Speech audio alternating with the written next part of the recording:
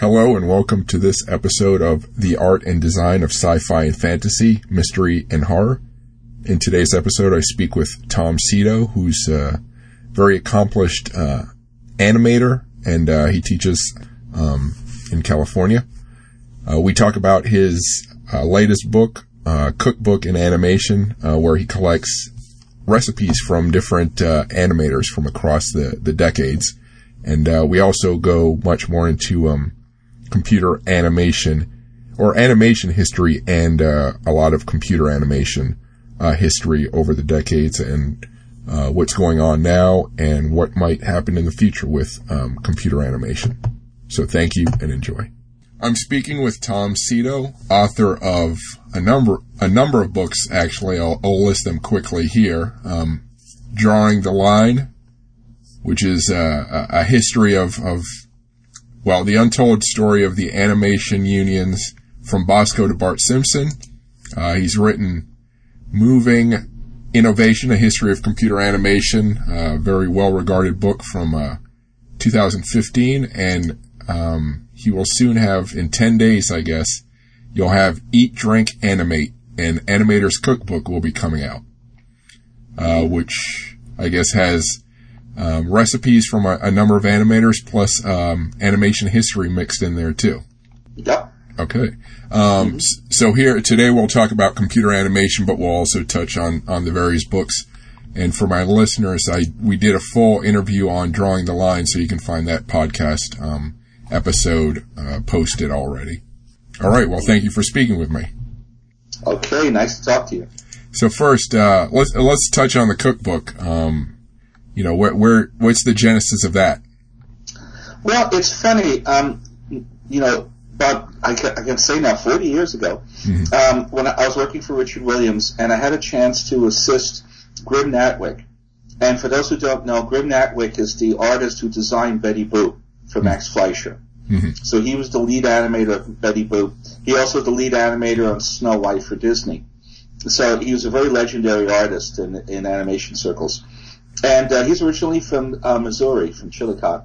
Mm-hmm. And one of the things that he liked to do is share with his assistants his personal chili recipe. So I had Grimm's chili recipe. Mm-hmm. And then I had, I realized I had Walt Disney's chili recipe. and I had a recipe from Hayao Miyazaki on cooking ramen for the crew at night. And I thought, I could do a cookbook. And one of the things that surprised me was that a lot of people whose job is working with an abstraction, like you're working with paper or you're working virtually, digitally. A lot of those sort of people whose full-time job is working with virtual elements like to relax by doing something tactile. Like a lot of computer programmers like to garden or refinish antique furniture, and a number of them cook. So once I started asking people, "You have a recipe?"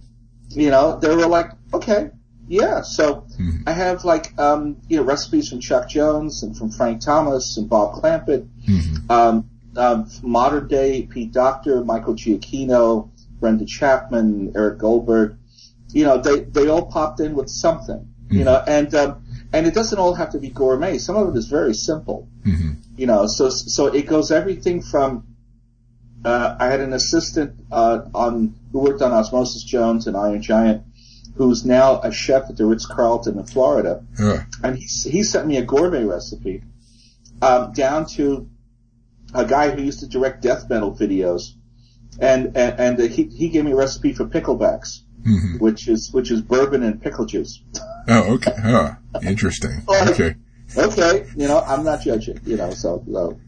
But once you started looking, it's fun, so. So now, have you cooked each of these yourself, or have you had other people cook them based on the recipes? Well, I cooked most of them myself, but also, a very good friend of mine named Robert Lentz is a story artist, and, he was actually the head of the story, he was the head story artist on Toy Story. Mm-hmm. And he studied to be a chef. So he wanted to help, so he did a lot of the recipes as well. Mm-hmm. So once you start asking people resources, you start finding about all these people going, oh yeah, I love cooking. It's fun. So, it's something you could do that, you don't engage your eyes and, and it's kind of relaxing. And as Picasso said, it's good. You can eat it. Yeah. Now, do you, these animators, did you notice, do they have much food reference in their works? Well, that happens a lot. I mean, Miyazaki's stuff. You look at Spirited Away. There's so much about food in the story. Mm-hmm. There's so much about eating and all, and preparing food and all. So there's a lot of that. And of course, with Snow White, you got the soup eating sequence, and you've got there's a lot of additional things to preparing food and such. So there's a number of Betty Boop things. One thing I noticed, like with the older art, the older animators, the ones who came of age during the Great Depression, the previous generation, is that their recipes tended to be kind of Spartan because of the needs of the Depression. Huh. So the recipes are very simple. Like Ward Kimball, who created Jiminy Cricket. John Kimball, his son, told me, he says, "Yeah, Dad would open a can of corned beef hash and throw some peanuts in it. Here." Yeah. I guess you hit the basics, I suppose. Yeah.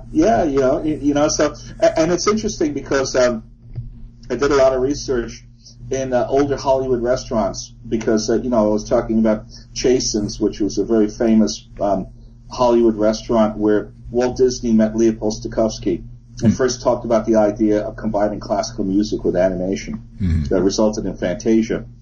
And I noticed that the older, like sort of golden age Hollywood establishments, most of the clientele being the actors and performers were originally vaudevillians, which meant that, you slept in railroad stations and flop houses and and was very hard living. Mm-hmm. So on the menus, it reflected that in that they would have elegant dishes like turtle soup and foie gras and caviar. And then they would have a thing called hobo steak, which is you take a cheap cut meat and roll it in salt and bake it, like this, the kind of thing that you could make in a dumpster fire, like, and I noticed that they would have all these kind of, and each one of these elegant restaurants had a chili recipe. Because chili was like an easy thing to do, Huh. That's pretty interesting. Yeah. So let's switch to computer animation history. I had mentioned I had just seen How to Train Your Dragon 3. I don't know if you've seen it. It's a beautiful film. Yeah. So I read a review or some comment that it's at the forefront of computer animation. Maybe. Do you agree? Is that film? Does it show us what the most that's possible right now is, or? Oh yeah. Well, I think I mean, each new film tries to push the envelope, and try to plus, the way things look. You look at the last Toy Story, you look at the Toy Story films and you compare it to the first one. Mm-hmm. Just like with How to Train Your Dragon, like this is number 3. You look at number 1 and you can see the difference. Mm-hmm. You can see how much more sophisticated the imagery is now. Mm-hmm. It's a never-ending kind of like arms race to kind of like, improve the look of these films. Mm-hmm. Now, I just came across an article on I'm probably mispronouncing it, but Ub Iwerks. Oh, Ub Iwerks. Ub Iwerks. Mm-hmm. And it was just talking about how his ultimate passion was developing the technology of animation. And it just made me wonder, is there anyone right now who's as much a pioneer as he is, or is it more a collective effort among people? I'd say it's a collective. When computer animation began, originally it began with research scientists and engineers working on their own, mm-hmm. not really knowing that much about filmmaking or animation. Except buying, like a how to animate guide. There was a famous workbook done by the MGM animator Preston Blair, that was like the Bible for a lot of the industry in the 70s and 80s. Like a lot of people were buying Preston Blair's book, plus Allison Whitaker's, Timing for Animation. But you had scientists working in a vacuum, like on their own, and then you'd have the occasional artist or animator who was interested in telling stories in not just, with pencil and paper, but wanting to do something, digitally. And it wasn't until the late 80s, with the advent of studios like Pixar and Pacific Data Images, that they started to meld. And the system that was created by Ed Catmull and Albie Ray Smith and the folks at Pixar was that for every tech person, you had an artist. You had an artist tech. And they would complement one another. The artist would say, I need this, and the tech would invent it. So that seemed to be a good relationship. And so this way, the engineering people could do what they do best, and then the artists could do what they do best. Mm-hmm. Now, another thing I came across was, I guess, an article on Spielberg, people saying that he's really pushing that the movie theater experience needs to remain. I guess he was pushing back on Netflix winning awards. So it makes me wonder, is there, as far as animated film, are there factors about that, the animation process or whatever, that still makes theaters the way to see them, or is it fine on a small screen? Well, I can't speak to the Spielberg issue because I haven't read the whole thing yet. Mm-hmm. I'm sure I'm going to hear about it soon at the next governors meeting. Mm-hmm. But I think a lot of people feel like we're losing a little something from the movie experience by watching things on a small screen, because there's something about losing yourself into a film. The old Hollywood film director John Huston used to say, if I could make you forget who you are and where you are for 90 minutes, I've done my job. Mm-hmm. Meaning, if you're watching a film and you're thinking, oh, I got to pick up the laundry on the way home and I got to get potato salad or something, then the film isn't that interesting. Mm-hmm. A really good film holds you, until the credits, and then you kind of, go back to what you're doing. And the danger is by everything going to a small screen, we're losing that.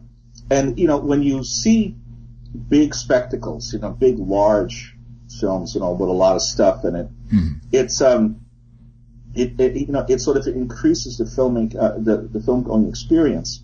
I know that an interesting thing that happens in Hollywood is people say it's a conventional wisdom until somebody proves them wrong.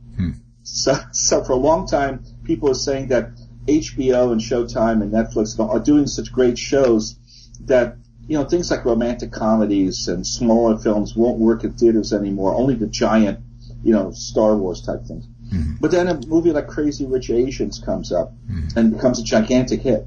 So, okay, there's a rom-com that did just as successful as any Star Wars or anything. Mm-hmm. So there's always that, at the same time.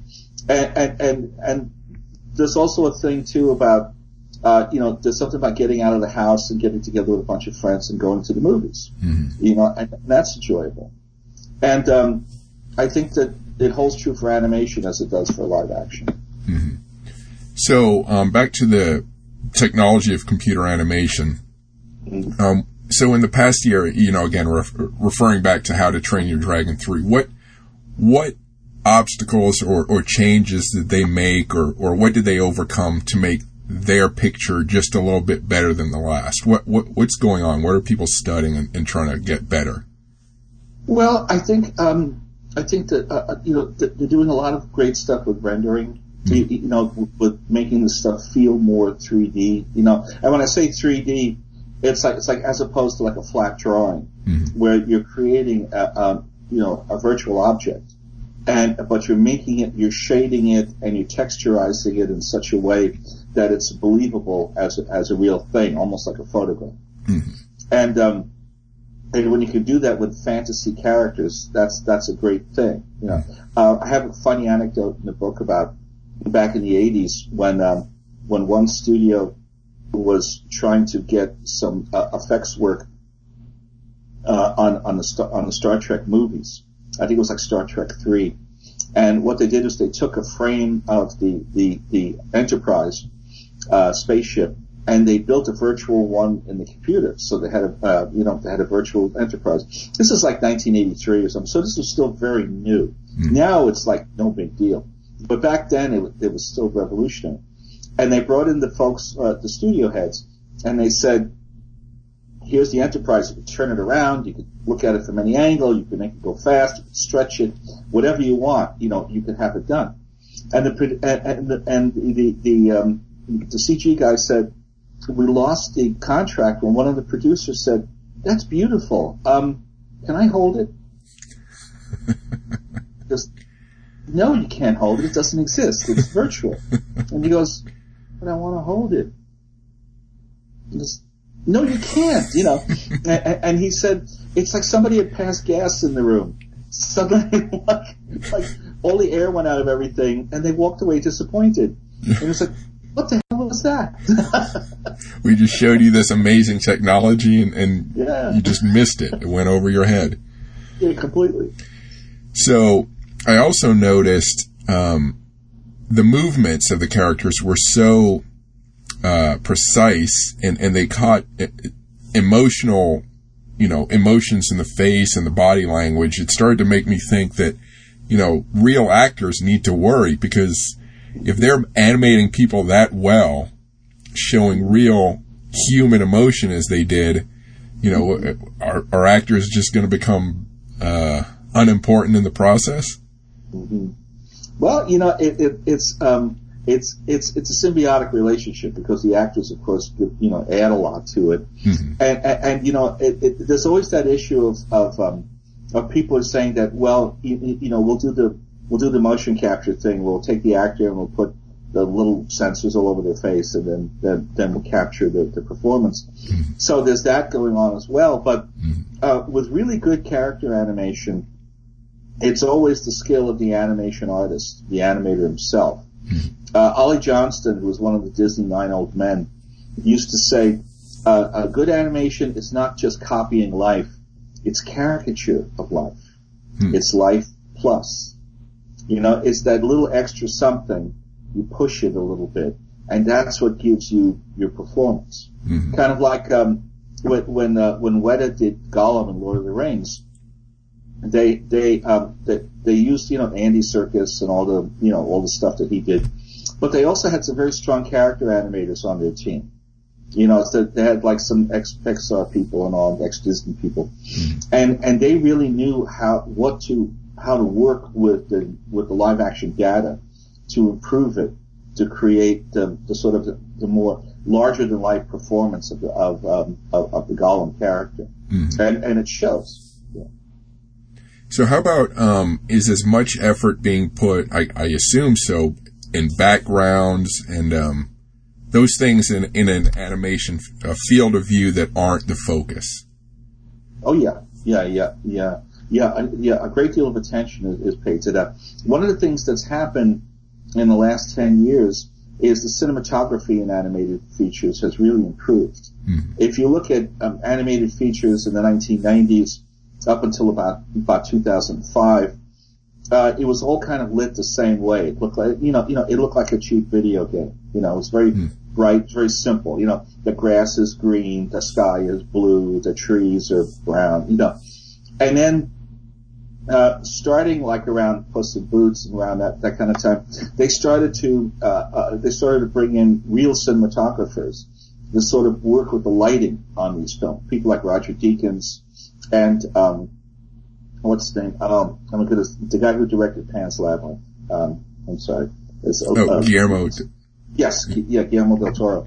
Yeah. Guillermo has like worked with the animation directors at DreamWorks on a number of these films, improving that sort of light and shadow.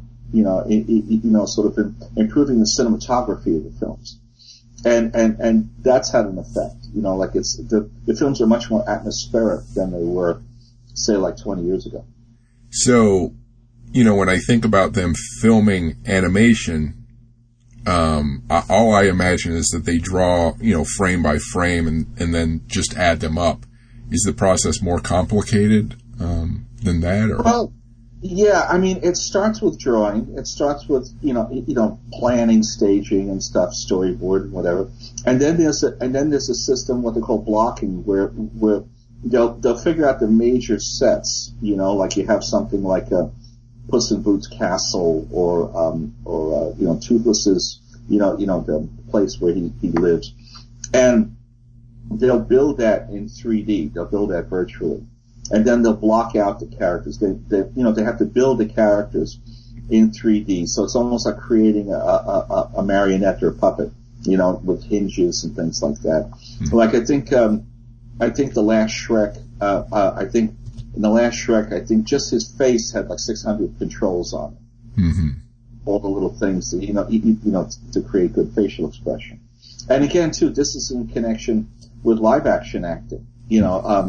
There's a great anecdote about Elizabeth Taylor telling Richard Burton once, because her husband Richard Burton was a Shakespearean actor who was used to acting for the stage, where you project a great deal, and she grew up in front of a camera, on a Hollywood screen, where everything she does is blown up large, and Taylor said, I can express myself with my nostril. Like, all I have to do is go. Yeah. And on the big screen you'll see it. You'll see it that big, So it's knowing that type of control and what you're working with. Mm-hmm. So that all goes into it as well, is in the construction. And so there's the performance, but then there's also the staging, and then there's also what they call a lighting pass. Where they work out, again, like how scenes are lit. How they work together. If you think of Ridley Scott stuff, Ridley Scott was very influenced by movies like Barry Lyndon and everything, which had a lot of environmental light coming in from the windows and stuff. So you look at a lot of his movies, and there's a very moody type of lighting to them, which is fun. Even the science fiction things like Blade Runner and all, it's a very moody looking film. Mm-hmm. And it's because he's telling a story with light and shadow as much as he's doing with character. Now, from what I've read from his bio, he started out studying to be a painter, I think, and then switched to filmmaking. Yeah, he's a pretty good artist. Yeah, he was an art director before he was a director. Mm-hmm. So his stuff always has a great look to it. It's really he's a fun one to study. And a lot of times, I teach storyboard, and a lot of times, Ridley would draw his own storyboards. And I think if you get his first movie, The Duelist, mm-hmm.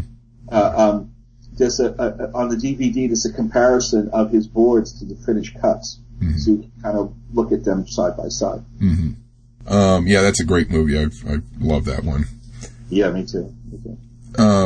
Now I think I read that with the Motion Picture Academy, you're associated with the short films and the animation branch. Yes. Is that so? Now, is that short animated films or short films and animation?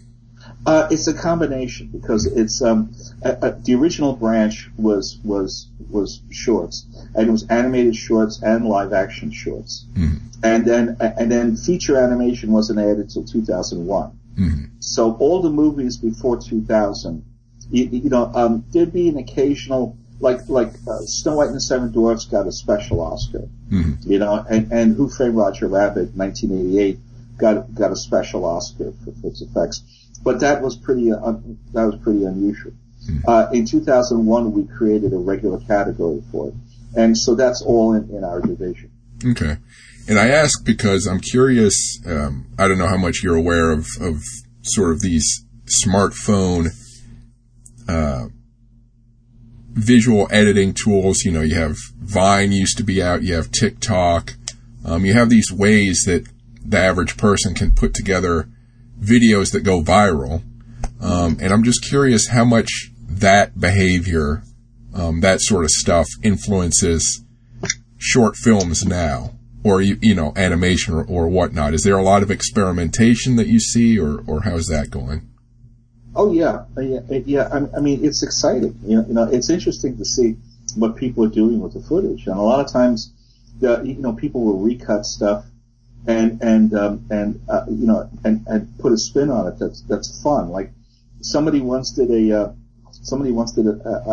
recut of Mary Poppins and cut it so that it looked like a horror movie. You know, and it was very funny. You know, like it worked really well.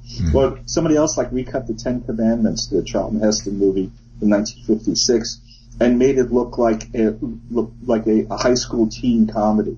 You know, it's like Moses is back and Pharaoh's got him. Whoa! Like, it's very funny. You know, so that kind of filmmaking is great. It's like guerrilla filmmaking, and it's kind of crazy, but you know, it's exciting to see what they'll do with it. And then every once in a while, like a diamond in the rough will pop out. Like there was a British animator, I think it was like 10 years ago, named Simon Tofelt, who was teaching himself Flash, you know, one of the 2D animation programs. And he made these little exercises about his cat, and he called him Simon's Cat. And he started posting them on YouTube and all, and now it exploded and it's become his career. He's got, he's doing a long film, he sells merchandise. There's like a dozen or so of these little films, and they're charming. You know, they're very witty and they're very funny. And if you're a cat owner, you recognize a lot of the things that he does with the characters. But there's an example of, I think there was a Chinese proverb years ago called, all great ideas begin as a hobby. Yeah. Yeah. I could see that. Now, I want to ask about, so animation film now in the U.S., you know, you have pretty standard storylines, you have fantasy or whatever. But if you look at, like in Japan, anime is, you know, goes in all kinds of crazy directions. There's, you know, sci-fi, there's horror, there's all kinds of things they explore. Whereas I don't see that so much in the U.S. anymore. You know, in the 70s you had like heavy metal, you had, you know, the Lord of the Rings version by, Bakshi. Again, I'm not sure. So I don't really see that nowadays in the U.S. Do you think we're ever going to go back to that? You know, what directions are we going? Well, you know, I mean, the Japanese tradition is kind of unique, you know, because, in the 1930s into the 40s, Walt Disney and the studio system, pushed animation towards a performance-based thing, and really kind of based on short film comedy. A lot of the older animators studied Charlie Chaplin and Laurel and Hardy and all, and wanted to put that in their films. So the film sort of evolved out of the short comedy, while in Japan, a lot of animation evolved out of manga, which was comic books, and it was this action adventure, and it was much more, and you know, and manga was always adult as well as children. Then the other thing that happened in the States was in the 1950s, when all these studios basically unloaded their short libraries on television, the perception that rose in Hollywood was that animation was children's fare, and that's all, you know, and it's just babysitter stuff. And in the 60s and all, you had 4 hours of Saturday morning to fill between the cereal commercials. So they just, you know, packed it with all these old cartoons. Yeah. And it's been a thing that Hollywood animators have been trying to beat for years. Like, why can't we do more mature stuff? Why can't we do more serious work? And it's you know, the problem too with Hollywood animation is that it's such a high stakes gamble. You know, the average animated film, you know, a good quality DreamWorks Pixar style feature is somewhere north of $100 million to make now. You know, I mean, you know, when I started working on films like Raggedy Ann and Andy in 1977, that film considered to have a bloated budget of $4.9 million. You know, now you have, you know, a film like Brave was like $185 million. You know, so it shows you like the chain, and a lot of times the studios are wary about doing something that pushes it too much because they're worried about a large failure. So, you know, things like Titan AE came out and flopped. You know, while the next film that Fox turned out was Ice Age, which was a tremendous hit. So it's you know, and the thing is, partly the problem is that we had educated, our audience to accept the idea that animation's for kids. When I was working at Warner Brothers, and we would do test audience things, the hardest thing was teenagers, because they were like, they didn't want to be seen going to a cartoon because it didn't look cool. So that's a thing that we've been sort of like, that has to be overcome. And I think it's basically towards examples of more and more successful adult animated films. Mm-hmm. Now, why are animated films so expensive now? Is it, are the staffs that much bigger? Are they super specializing on elements of creating this animation? How does that work? Well, the thing that I always thought was funny was when computer animation first began, part of the selling point, they would say, is the films will be a lot cheaper because you won't need as many people. Mm-hmm. You could make it with a smaller crew. And indeed, something like digital paint, in traditional animation, the largest department in terms of people was always the ink and paint department. That was always like 500 people or something. It isn't. Now, the same work of 500 can be done by 20, digital painters. But as you see, when you ever see one of these large animated movies go by, you'll see these Roman legions of names going by, that's like in the credits, and you go, who are all these people? It's all software people. And, there was one guy, his only job was to make sure, I remember on the first How to Train Your Dragon, a friend told me that they had, they had 5 engineers whose only job was to father the beard. To make the beard feel like a beard. So when he shook his head, right, it moved like a beard. Yeah. And each one of those people is a salary with a family, and they make a living. Mm-hmm. Now, what other applications does this coding and technology have, say, in science or medicine, or where else can it be used? Well, it's funny. There's a lot of a lot of animation being done now. Yeah, in medical research, in flight simulators. One of our professors at USC who worked with me, and he worked in movies as well, but he also worked on the original flight simulator of the space shuttle. Which is like, let's build the thing virtually before we have to build it for real.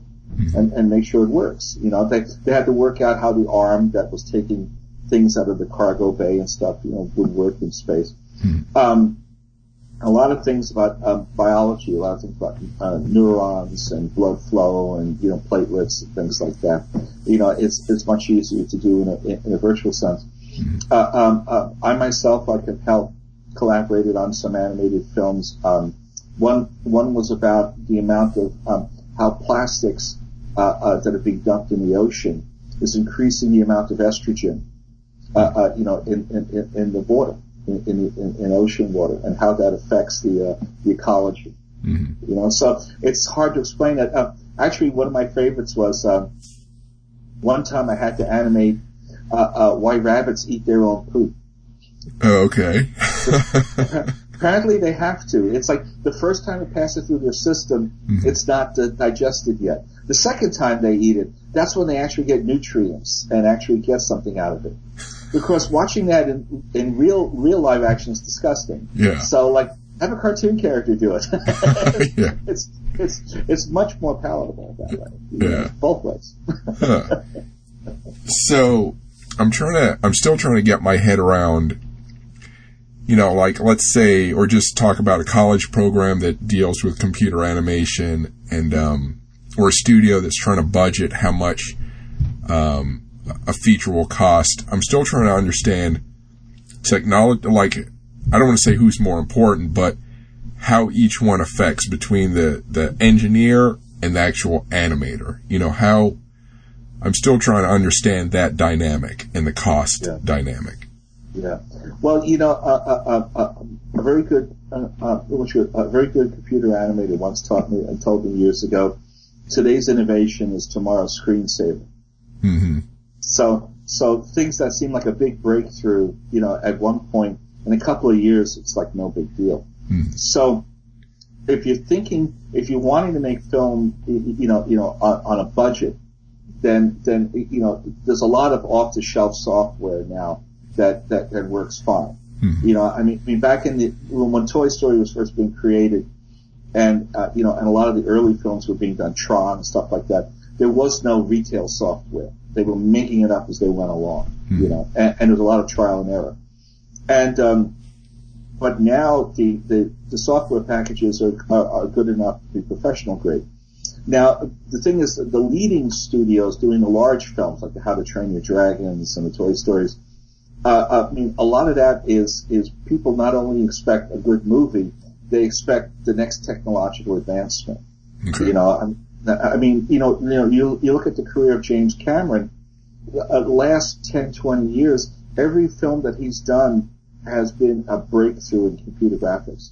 Like, Terminator 2 was a big breakthrough in computer graphics. When the Robert Patrick character melts through the jail cell bars and reassembles on the other side, that was a very big deal in 1991.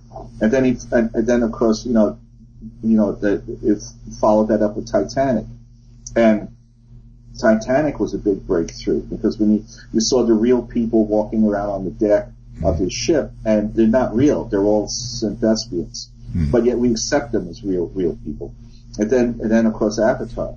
So each film was a new breakthrough. So I'm sure he's dealing with everybody's expecting the next big, thing, the next film he does. So if you're on that track, then that's one type of filmmaking.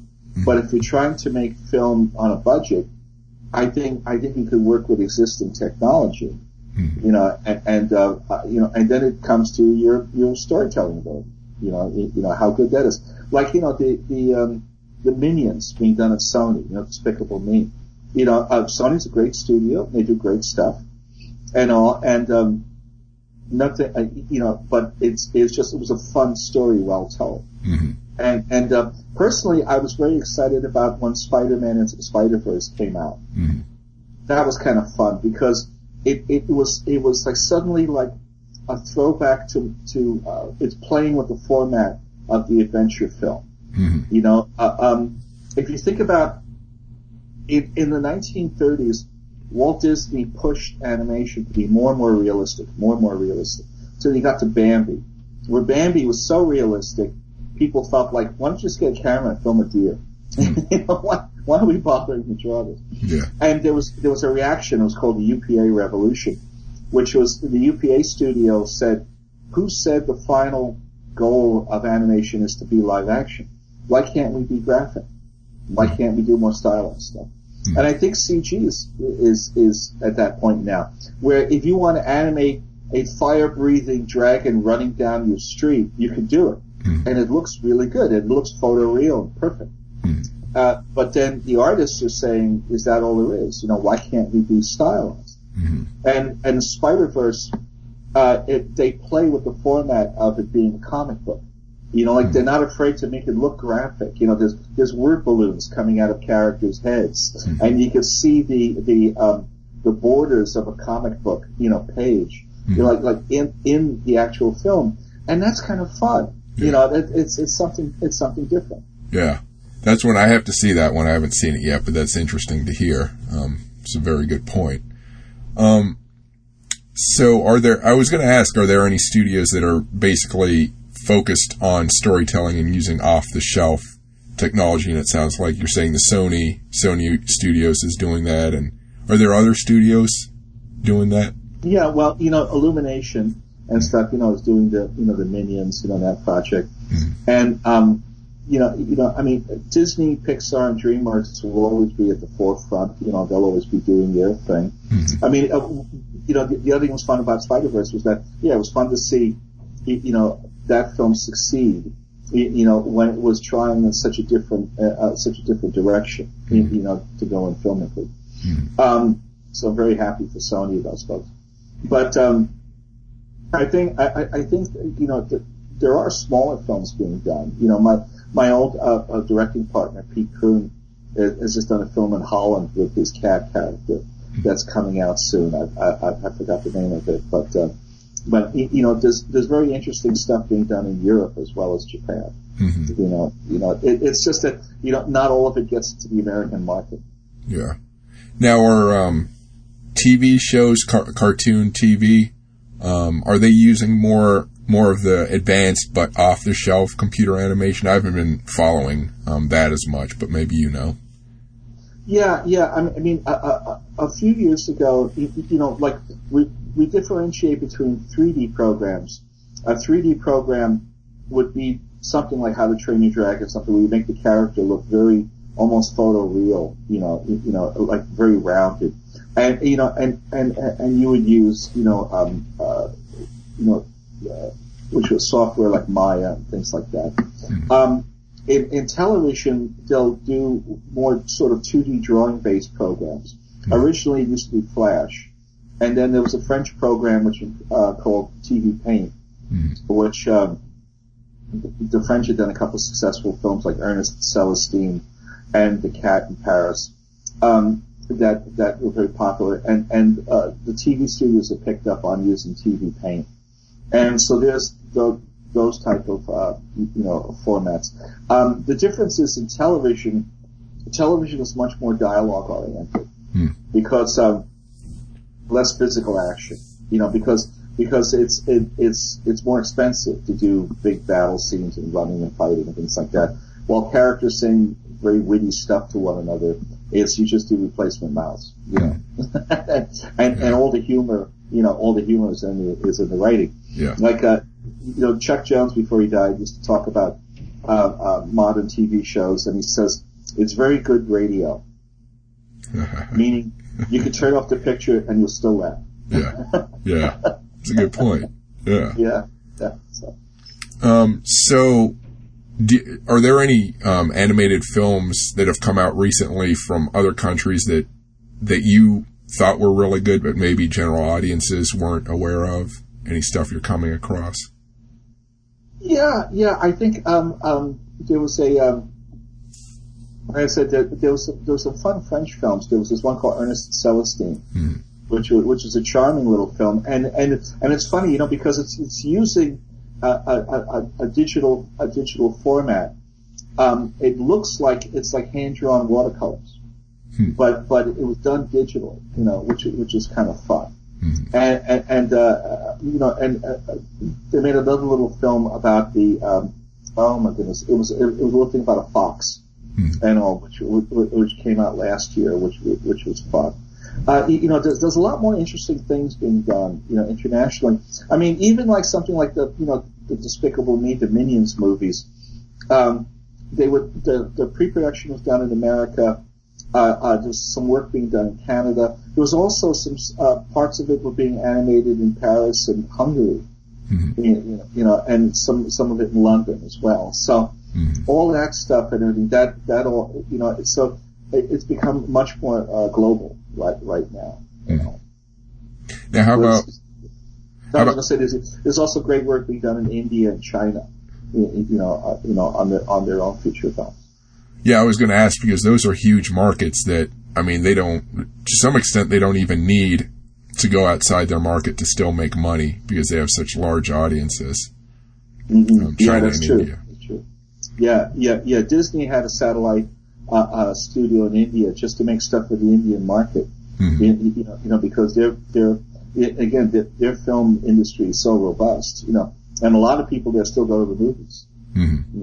So it's actually very cost effective for them to make films over there.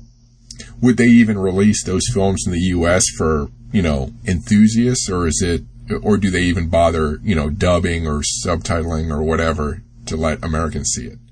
Yeah, I mean, it depends, because the problem is, the American audience is kind of, inward looking, the things, we like our films and stuff, we don't want to read subtitles. And, it's tough, because even like, top Japanese movies like anime and stuff, they do very well on the coast. They do very well on the East Coast and the West Coast. In the interior of the country, nothing. Yeah.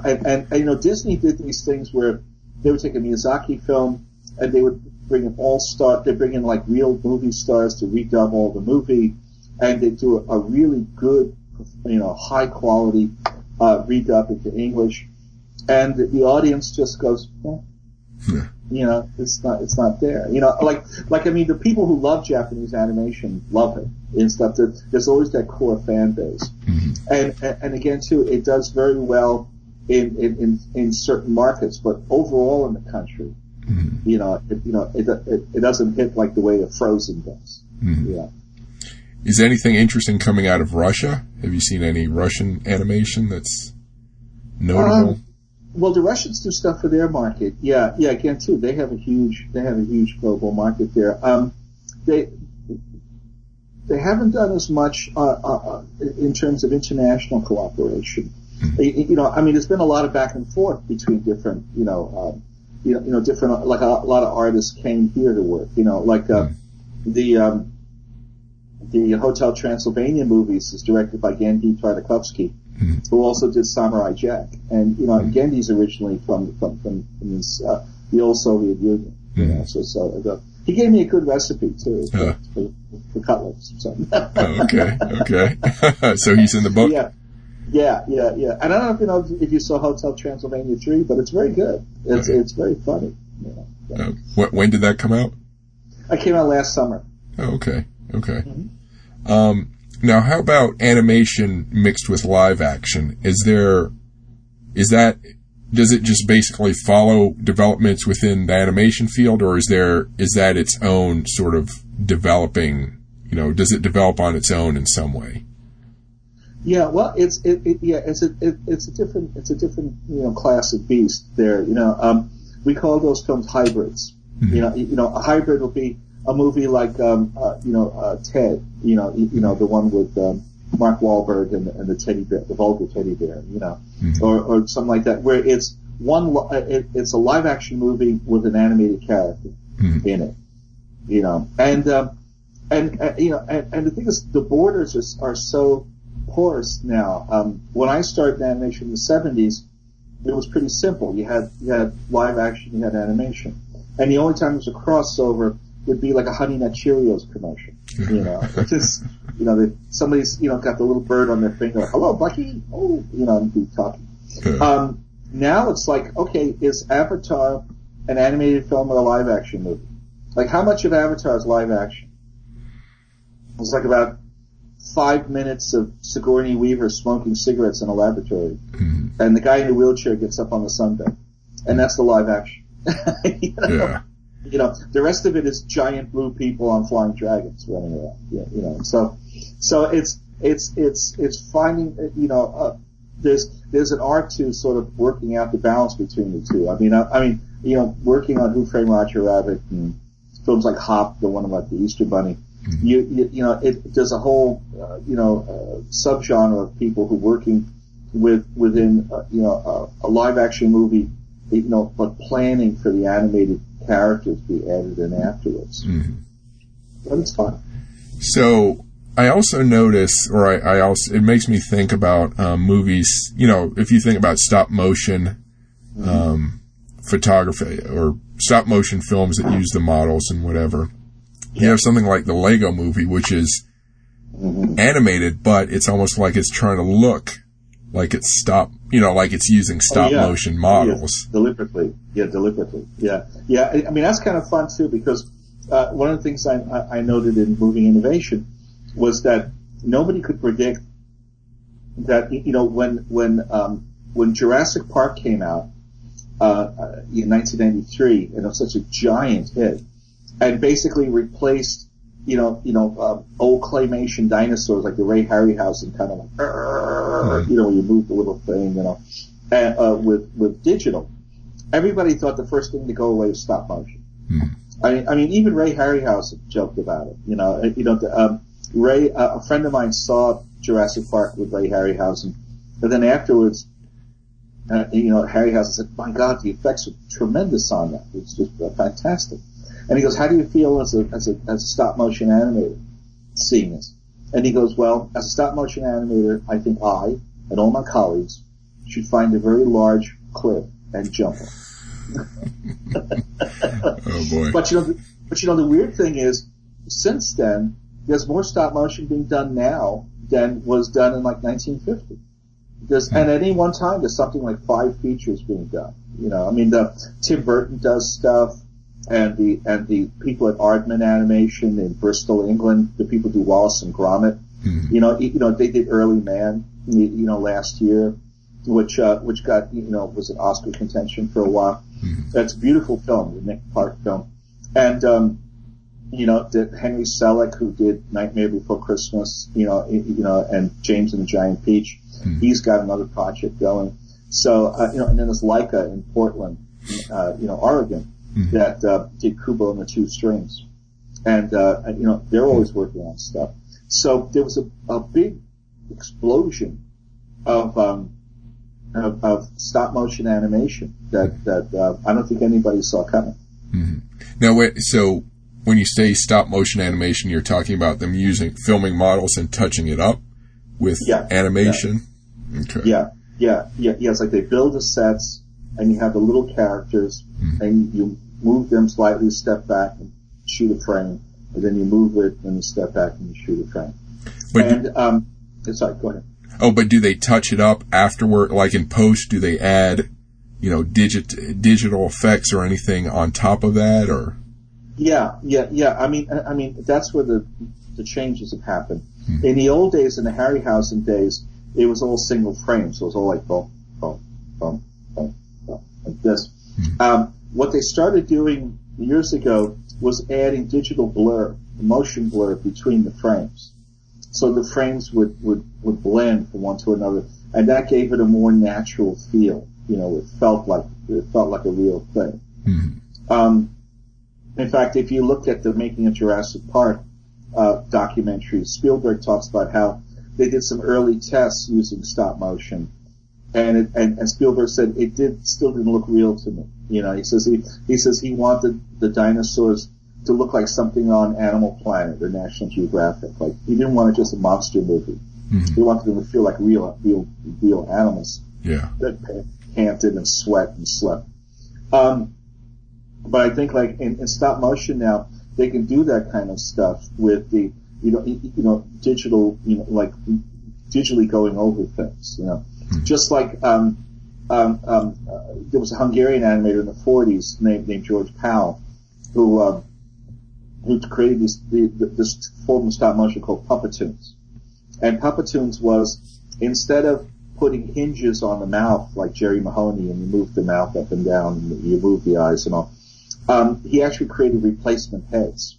He would carve 20 or 30 facial expressions in these little heads and then replace the head each time and shoot a frame. And that would give you your expressions. Yeah. And so he did the Puppetoons like that. And then later on, he had a very successful career doing visual effects for movies. He did the 1950s War of the Worlds and Destination Moon and some of those things. Mm-hmm. But what Leica and some of those guys were doing was they went back to the idea of the replacement heads, except using a 3D printing, so digital printing. Okay. So like one scene, the person's face would have 45 to 72 facial expressions. Mm-hmm. That would be digitally printed out, and then that would be used by the stop motion animator. And that gave it a more smooth, fluid kind of feel to it. Interesting. Now, I just noticed, maybe I just haven't been paying attention, but it seems like the various international film festivals have, like if you go to their sites, they have this option to see all these animated films or short films. It seems like there's a real proliferation and but attention given to these kind of films. Is that something new that you've seen, like growing?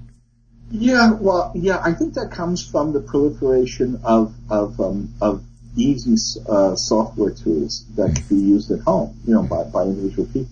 Mm-hmm. I mean, I hate to be one of those old white bearded guys who, when I started way back when, we banged rocks together, but I mean, literally, like if you were doing like the animated titles for a movie, let's say like a Tony Curtis movie, like The Great Race or something, mm-hmm. Saul Bass and those guys would do that. it would take a team of about a dozen artists about 6 to 8 weeks to do the titles, animated titles for this, a whole team of people.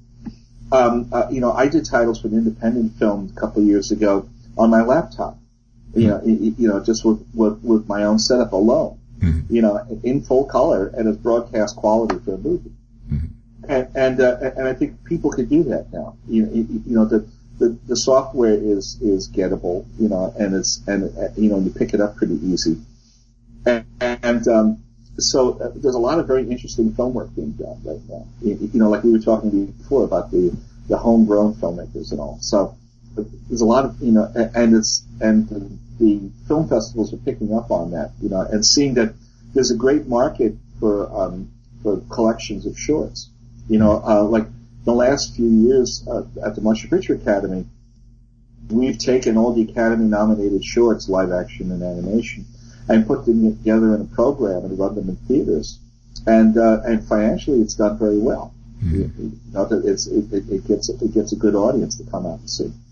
Now, how does someone like you, I can't imagine you can see all these films. Are you does someone curate it for you, so that you become aware of what's out there? How does that work? Well, you try to see as many as you can. Your eyes are bleeding after a while. It's just, animator named Bob Kurtz used to say, you see too many, you get animation poisoning. But there's so much stuff to watch now, we have the same problem that everybody else does, which is it's hard to see everything, I don't think I've ever watched The Walking Dead, it's just like I heard it's a great series. I just don't have time to see it, Yeah. So you try to get as much in as you can. And then again too, there's places that distribute and things like that. Generally, that's where the festivals have a role. The films that do very well in festivals kind of get everybody's attention. So if you have your own, if you're doing your own animated film at home, look up the sites of some well-known festivals. Go on an animated magazine, site like AWN.com or AnimationMagazine.com, and they always list the prominent animation festivals. And if you enter in a couple of those, your film does well, then suddenly the distributors start to take notice, and it starts to get more play. So going back to the studios, the few that are really trying to advance the art, each movie is supposed to be better than the last. Is there a lot of competition for the animators and the engineers who work in these studios? Is there a lot of movement back and forth, or do they kind of stay put within their studio and work there for years? I think it's a little of both. Animation folks are kind of we're kind of like I don't say a sedentary group, but we're but generally when you have a good position and stuff, you tend to stay put for a while. But like anything to do with entertainment, there's a lot of movement. Just today I was reading that now that Disney has acquired 20th Century Fox, they're going to be shutting a lot of it down. So a lot of people are like, will probably be looking for work pretty soon over there. And, there's still the normal kind of movement, empires rise and empires fall. I always tell my students that when I first moved to Hollywood from New York in like 1978, all the studios that were big powers in animation when I came here, except for Disney, have all gone. But we're all working, and there's all still a lot of stuff to do, So when I came here, outside of Disney, the big studios were like Hanna-Barbera, the Patty Frayling, Film Fair, Spun Buggy, Filmation. All those studios are now gone. But there's new studios. Netflix is doing a lot of stuff. Amazon's doing a lot of stuff. Illumination, appeared out of nowhere. So when one studio falls from the ranks, another takes its place. But you find that the animation professionals, like movie stars, will go from place to place. So you can have a great career. You may not spend 40 years in one place to get a gold watch at the end. Yeah. But but you'll have a pretty good career. Making films. So, looking ahead in the future, can you predict what sort of the next big, not gradual development in computer animation will be, but can you envision a big major change and who might do it? Well, I was talking with a friend, Philippe Bergeron, who did Tony the Peltry in the 80s, and he does paintscaping now. He does animated spectacles, things on the walls of buildings and stuff like that. And we were talking about, because he was a pioneer in computer graphics. And I asked him, I said, what do you think is the next big innovation? He says, it's the only thing that hasn't changed in 100 years is screen. We're still looking at a white sheet tacked up on the wall. Mm-hmm. Because maybe that's the next thing to go. I don't know. I mean, it's hard to predict. I mean, in 1975, when I started my career, if you told me 15 years in the future, the most popular show on television is going to be an animated sitcom with a yellow kid with a jagged head, I'd say you're crazy. That's never going to happen. Yeah. Nobody watches cartoons at night. That's crazy. but look how it's changed. So 15 years from now, yeah, who knows? The other thing that's interesting too is, like I related in moving innovation, sometimes things that are done by the government, sort of science and military communities, has a way of matriculating into the private sector. So, a lot of, early video games and stuff were like flight simulators. Mm-hmm. Like in 1980, Microsoft just took their flight simulator to train pilots and released it as a home game called Flight Simulator. Mm-hmm. And it was a gigantic hit. Like everybody went, that was in 1980, everybody went crazy for it. Mm-hmm. Things like Velcro and, Tang and, the silver blanket you get when you're doing a marathon, that's from the space program. Mm-hmm. That's where that comes from.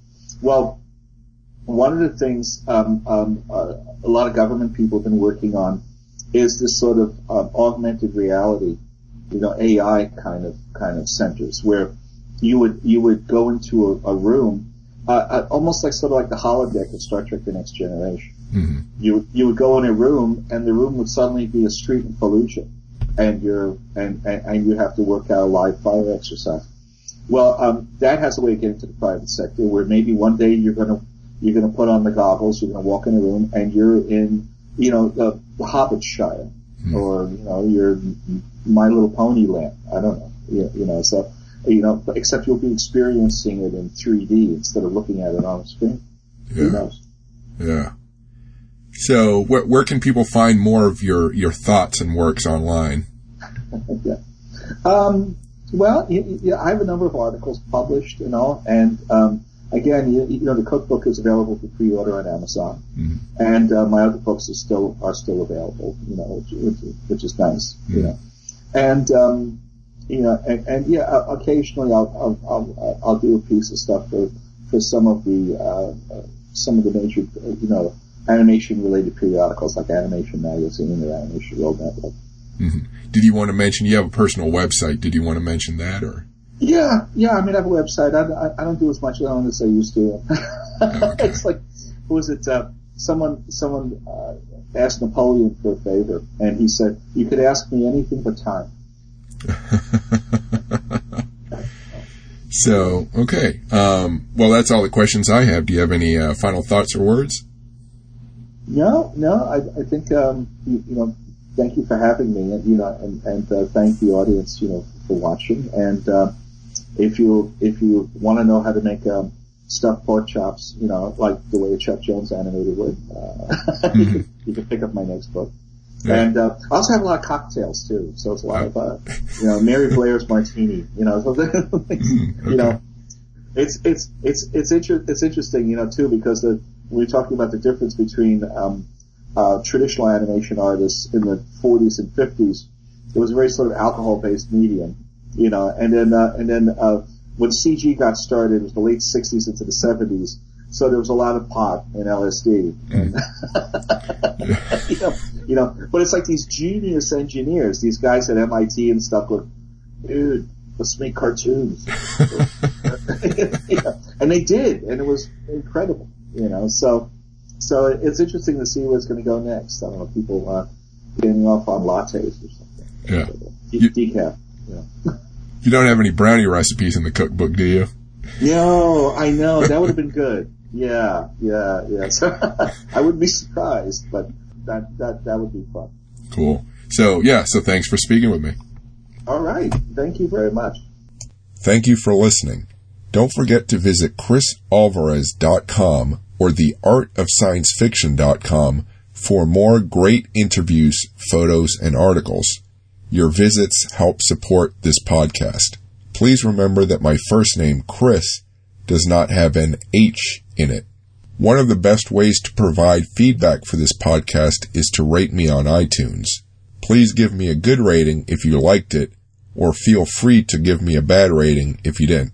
I'll use that feedback to make this a better podcast. You can also follow me on Instagram under Chris Alvarez Sci-Fi, on Facebook under Chris Alvarez WLC, on YouTube under Chris Alvarez WLC, and on Twitter under Chris Alvarez WLC. Thanks for listening, and keep imagining the future.